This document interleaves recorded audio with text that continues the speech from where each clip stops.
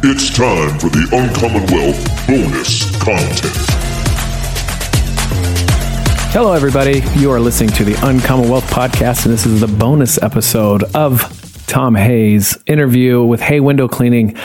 Oh, what a pleasure it was to just be able to unpack kind of the history of not only his life, but the kind of the history of the company. And it was really interesting for me to listen to his perspective as he was younger, watching his dad, his father, start his own business.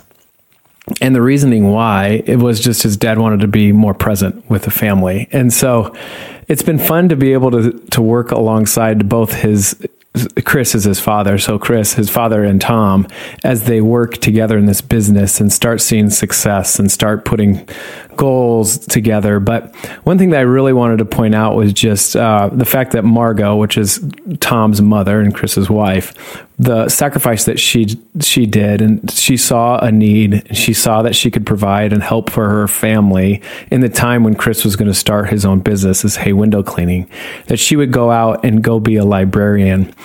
And what a significant thing, and finding that I think is more prominent in most of the cases, is how much the spouse does when there is somebody who's going to jump off and start this whole uncommon journey or start a company where they want to try to pursue their passion. And that's something that I would say is a common theme and a common thread throughout, is just how much support and power having a supportive spouse is. And so that was neat for me to see. It was also fun for me to hear how Tom kind of talked through different things and the relationship with his father. And I think it's both been encouraging for Tom and I to see Chris get more and more excited about goals and setting those goals, as well as achieving those goals, probably even more important. But to see his father step up and see that those goals were set for his advantage, not anybody else's.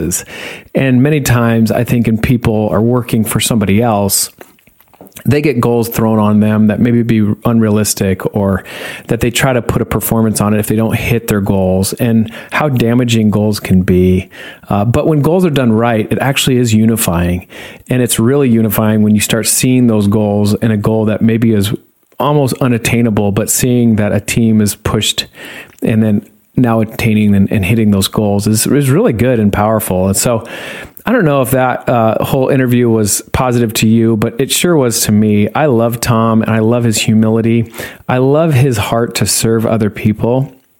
And he does that by washing windows. And that is just another lesson for me, is how many things that we can do to serve other people to make them happy. You can see and hear in Tom's voice, as soon as he can go and see a dirty window and wash this window, how excited he gets seeing his clients be happy.